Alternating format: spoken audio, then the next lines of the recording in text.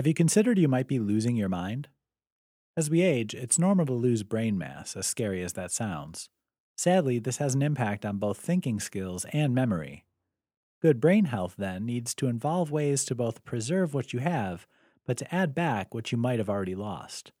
The practice of meditation is the answer to this particular question. When we meditate, we let ourselves relax. We sink into the moment and knock the stress out of our bodies for a time. That's not all. Studies have shown meditation has a way of increasing the amount of neuron cell bodies in our brains, increasing the gray matter we've lost over time. With so much going for it, meditation becomes an easy choice for improving brain health and, by extension, your memory. Even better, it's so easy to start. What are you waiting for?